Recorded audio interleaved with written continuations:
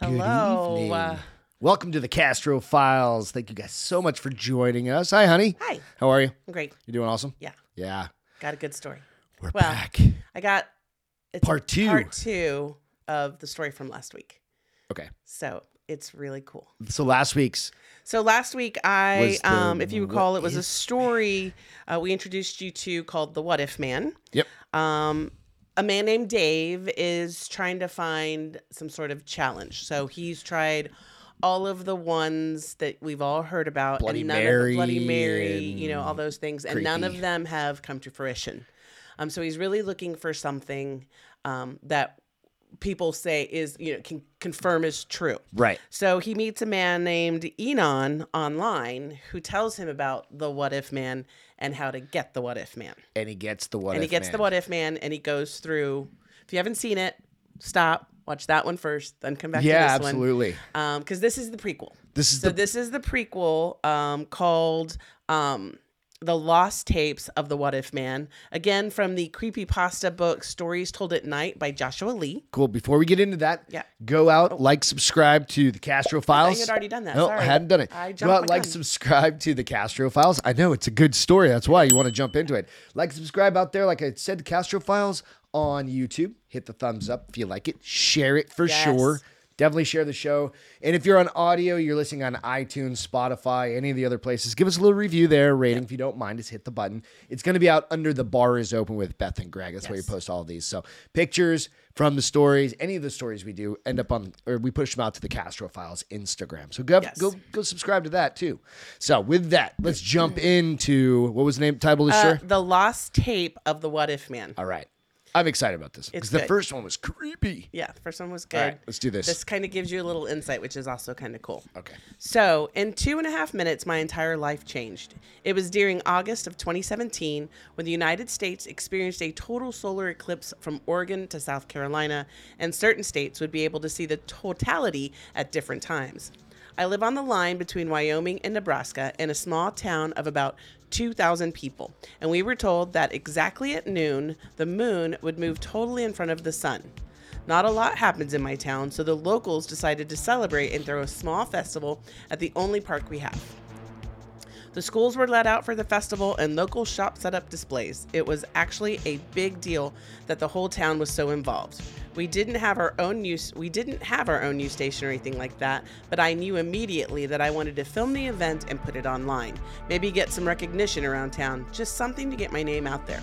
Some of my friends had contacted me about getting together and hanging out during the totality. I told them that I would be filming the eclipse, but would hang out with them as I could. I had a rather nice video camera and tripod that I used to film various sports events for the schools, so I knew my way around a camera. I had graduated last year, but hadn't quite figured out what I wanted to do, so I stayed with my parents. They didn't mind, and I was glad to still be with what friends had stayed behind after graduation.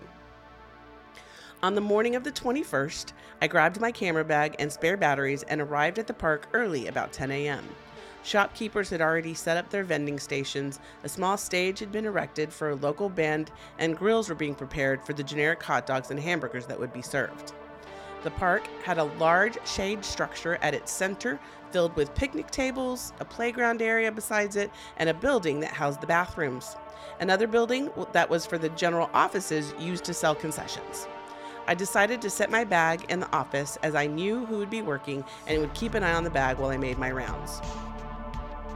I filmed a little bit of each vending station. They almost all recognized me and commented on my nice camera. I filmed them setting up and preparing their stands or displays. Everyone was so cheerful and excited to be celebrating something that wasn't just another high school football game. It really was a nice day, not a cloud in the sky, and the sun shining brightly. The air was cool for this time of year.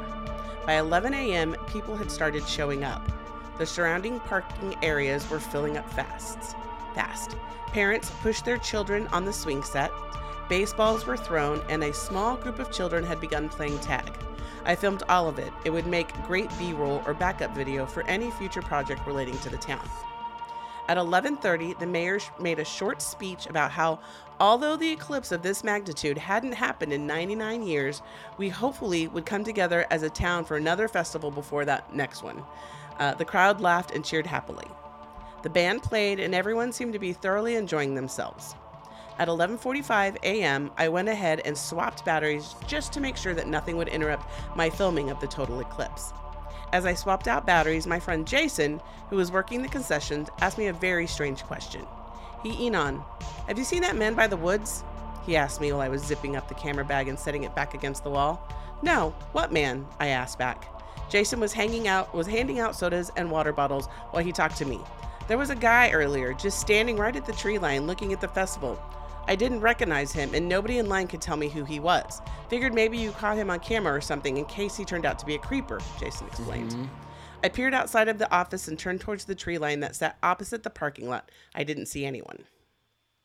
I'll keep an eye out for him, I told him, but I've got to go. It's going to happen soon. I walked with my camera to an open grassy area I had predetermined to be my spot. The mayor had now silenced the band and was directing people on how to use their special eclipse sunglasses that the town had provided. I set my tripod up and aimed as best as I could at the sun. I could already see the moon creeping slowly across the sun. I obviously didn't look directly at the sun myself. I zoomed in, set the camera, and waited. Slowly, the bright daylight started to dim. The townspeople around me grew quiet in anticipation as the sun became more and more covered. I checked the time on my phone. It was 11:59. In just a moment, it would reach total totality. I looked around and could see everyone peering straight up towards the sky, their eyes covered by sunglasses. Silence. Not even a bird. It was as if everyone and everything was holding its breath. I checked my phone again to be sure. It was now exactly noon. I looked up at the sun. A black sphere had replaced the burning star. Light shone around it and made the total blackness look like a perfectly circular hole had been punched through the sky. It was amazing. I looked through the camera viewfinder to make sure it looked decent. It was beautiful. I looked back around, curious as to why it was so silent. The view was breathtaking, sure, but nothing. Not even children laughing or dogs barking. When I looked around me, I knew why it was so quiet. They were all gone. All of them. Every smiling person just gone, empty. Their displays swayed in the wind and leaves rustled in the trees. Smoke rose from the unattended grills, but not a single person was in the park with me. My stomach dropped and my anxiety exploded. I mean, where had they gone? How could I have not seen or heard them leave? My mind raced at the possibilities, but none of them made any sense on how an entire town could disappear in a single minute. I snatched my camera off the tripod and called out, "Hello? Jason? Anyone?" I waited, listening as hard as I could for any sound at all. Nothing. No children playing in the woods or parents talking in the parking lot. They were just gone. I turned back towards the concession. I mean, surely, even if somehow everyone had got past me, if somehow everyone had decided to play a prank, they wouldn't leave the concession money unattended. I opened the door and stepped halfway inside, 1 foot in and 1 foot out. As I made a step to come fully inside, I saw him, the man at the edge of the woods, looking at me. I could barely see him because the eclipse had made it like dusk outside. The moon had frozen in the sky and continued to block the sun. I stepped out of the concession stand and went towards the man, calling to him as I walked. Yeah, so it can happen at noon also? Well, hold on. Because I thought it was supposed to be at night. 12 o'clock. 12 o'clock's 12 o'clock, right? That's what I'm thinking. Sir, can you tell me where everyone went? He didn't reply. He just looked at me. I was closing the gap quickly, my heart pounding. I was freaking out, and rightfully so, because the only person left in the park was this strange man that nobody earlier had known. I stopped just a few feet in front of the man. Without adjusting his head, his eyes locked onto me. I didn't recognize him at all. He wasn't anyone I'd ever seen around town. He was middle-aged, maybe 30 or 40, wearing very nice, normal attire. Everything about him looked like he belonged here at the festival, but he did not feel the way he looked. And as I stood closer to him, I felt unsure of myself. I felt confused, and I felt the very air around this man was pushing me away. This man truly did not belong here. "Sir? Hello?" I asked nervously. This time he spoke. He spoke, and it felt wrong. It felt weird, as if speaking was new to him or something. "The what if man has chosen you," he said, his voice very normal, yet was strange. His words seemed to come out at different times than his mouth moved, like watching an old movie with the soundtrack off. The what if man "Who the hell is that?" I asked. He said, "He has come back. You will show others how to summon him, and in return, he will grant you answers," the man explained, still looking at me with his eyes. His face never moved. At this point, I was more confused than I'd ever been in my life. I looked around again. The park was still empty and dark from the eclipse, and it was quiet. So quiet. "Answers to what?" I asked the man. "Anything," he replied, with his oddly moving mouth. "What if I say no?" I asked. The man smiled at my question. For the first time, he turned his face towards me completely. "What if?" he said. He then pointed up at the covered sun. I followed his pointing finger and looked up at the eclipse. My vision went black, like something had covered my eyes. I panicked and swung my arms upward to remove whatever had covered my eyes. The sound of the park exploded back into my ears. I staggered and blinked several times, bumping into something. I heard whatever it was fall to the ground. I felt dizzy and my eyes hurt a little. I looked around. My camera was on the tripod again, laying on the ground. It must have been what I knocked over. The townspeople were winding down a cheer and oblivious to me as I spun around, swinging my arms to remove what had covered my face. I saw my friend Amy standing with her hands in front of her. "Whoa, relax. I was just messing with you. All I did was cover your eyes. Calm down. You better hope you didn't break your camera," she said defensively. "You covered my eyes? What?" I asked, confused. "Yeah, you were staring at the eclipse way too long. You know you can still get eye damage even if it's partially covered," she explained. I went to my camera and removed it from the tripod. I set it to playback and pressed play. "What are you doing?" Amy asked. "Hang on. Something just happened. Everyone was gone and..." I stopped and looked at her, and she was eyeing me suspiciously. "Never mind, I just need to check something." I fast-forwarded the video to the time of the eclipse, then played it normally. I watched again as the moon crawled across the sky. It centered on the sun. The total eclipse then, nothing. I just watched the eclipse finish its glorious moment until the moon passed over entirely and the camera spun and fell to the ground when I knocked it over. So his camera recorded regularly. Mm-hmm. It just got like, I'm just thinking through it, yeah. Yeah. So he said, "I brushed past Amy and went towards the tree line where I had seen the man. Nobody was there. I then went to the concession stand to see Jason. He was leaning against the counter lazily. "Jason, did you see that man again? The man by the trees?" I asked. Jason looked up straight and leaned over the counter towards the tree line. "I didn't see anyone. What are you talking about?" The man you said you saw," I explained quickly. "I haven't seen anyone by the trees." "Are you all right? You look freaked out," Jason said. Without responding, I put my camera in the bag and left the park. I needed to get away from this place. Yeah. When I got home, the house was empty, which meant my parents were still at the festival, which was fine because I still felt sick and confused.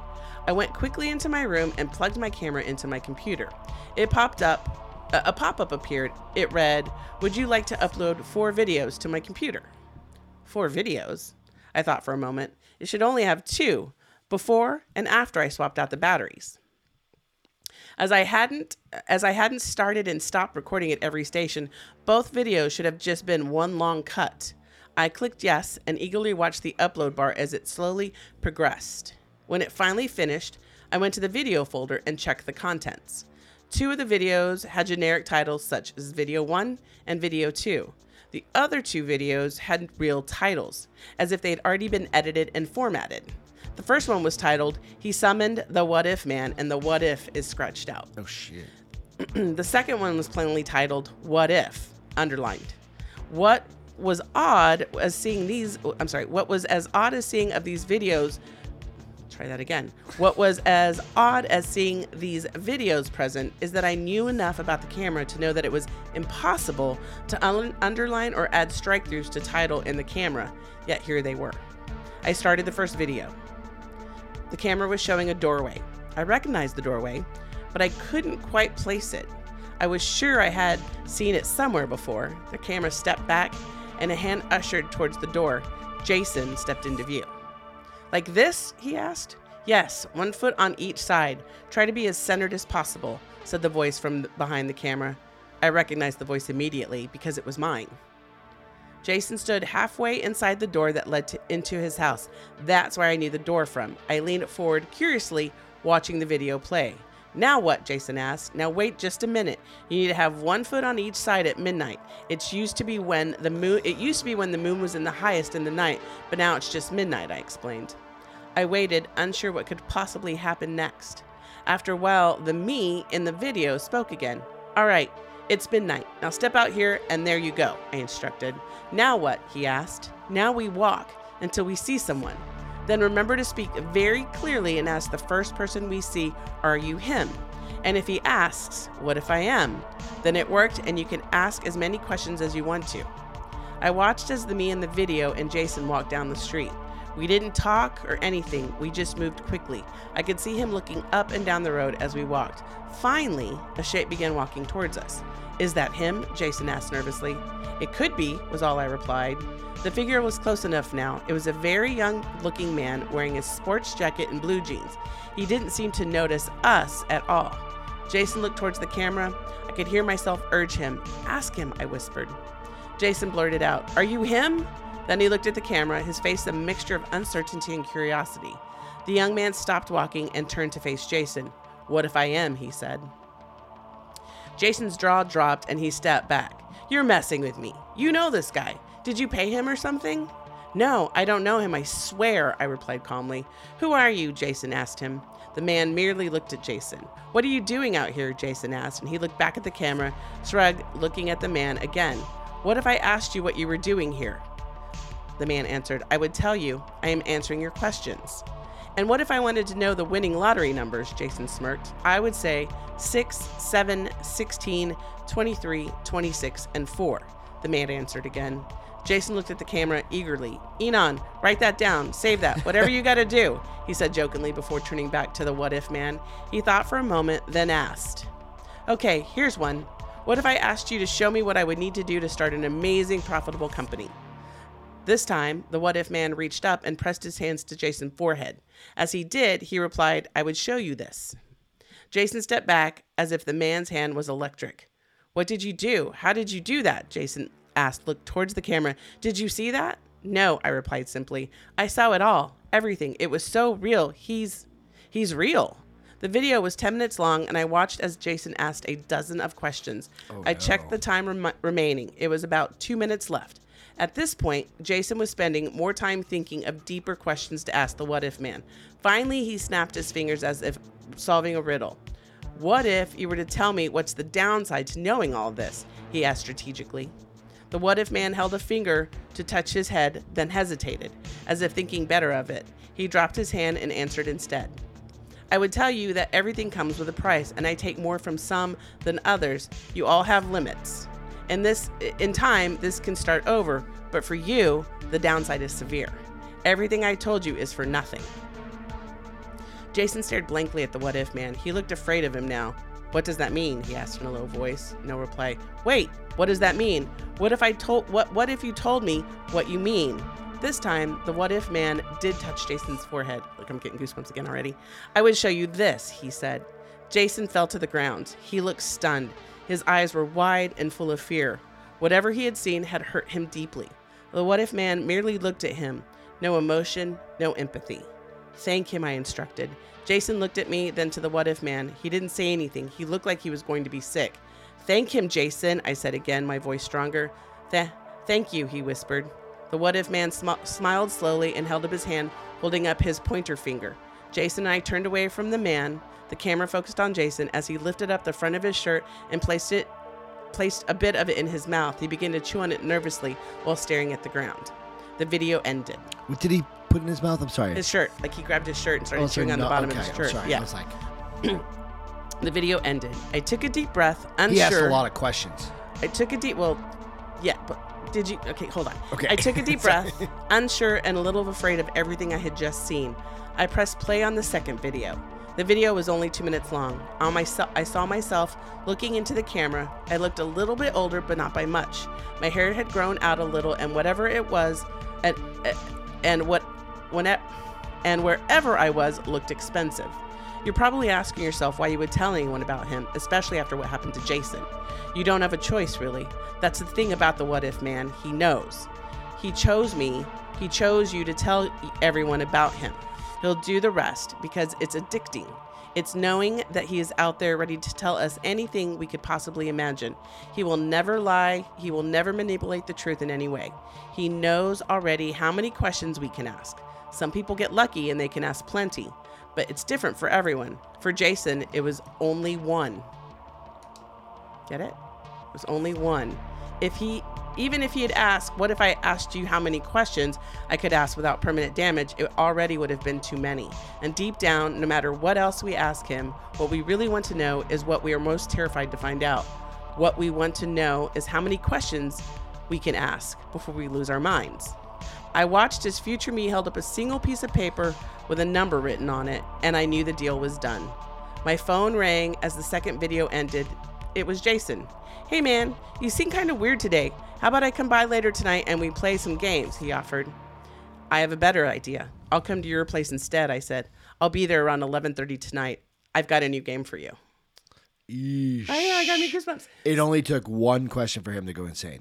Something like that. I mean, he either so that's the kick. Goes insane, or maybe he saw himself die, or from part one right. of this, it's like for every question you there's ask, a consequence. There is a consequence, and it's generally your sanity. Well, and he does say for some people they can ask a ton of questions and it's be how fine. strong you are mentally. But some people, even just one can be too many. So even if you ask the question, well, how many questions? What if I asked you how many questions I can ask before I go crazy? For some people, that was. And already then you got the question. Jason in there or whatever, the buddy that found it, and he's like, "I got a new game." Like that's he's kinda, going to introduce him to the what if man. That's kind of crazy. It's almost like he can't help himself. Because if you remember in the first story, it's like a Yoda. The guy finds him online, Spider-Man with great and he power says, great responsibility. get rid of everything. After I give you this information, delete all interaction with me. Yeah. And then Enon says, I'm getting ready to delete this account. So I think that even later in life, when he's a little bit older, he's still being compelled to tell people about the what if man. So yeah, I thought it was creepy. So they never tell you what happened to Jason. Like, why did the eclipse trigger this? Like, why did they? Maybe because it was dark at noon, and it was only maybe comes around every 99 years. Like and he refresher. said the what if man is back. So it's almost like the eclipse brought him back into our reality. Or it kind of fades off into memory, just like historical memory. Like people just kind of forget, and then at the next eclipse, somebody sees him. Yep. And it comes back. And so the what if man picked Enon. Enon didn't have a choice. It just picked him. He was picked. And it was his friend Amy or whomever that covered his eyes. And it was like however long. Right. It's a great story. It's a good story. It's a good story, yeah. I figured it was a great follow-up for how the what if man even came back to fruition and why Enon was the one that knew so much about him. Yeah, so if you're willing to, go stand in your doorway at thank 11:59. Nope. At midnight. I'm not willing. No. I like my brain the way it is. It's already a little too crazy. It doesn't need any help. All good. Great story, honey. Thanks. Awesome. Thank you so much for tuning in tonight. Check us out. Like I said, I post the pictures. If there's any pictures or anything like that from the Castro Files, out to the Castro Files Instagram. Yep. Of course, hit the like and subscribe on your way out. Share. And share the story. Sharing is caring. Yeah, we'll catch you next time. Thanks Bye, guys. so much. Have a great week. Cheers.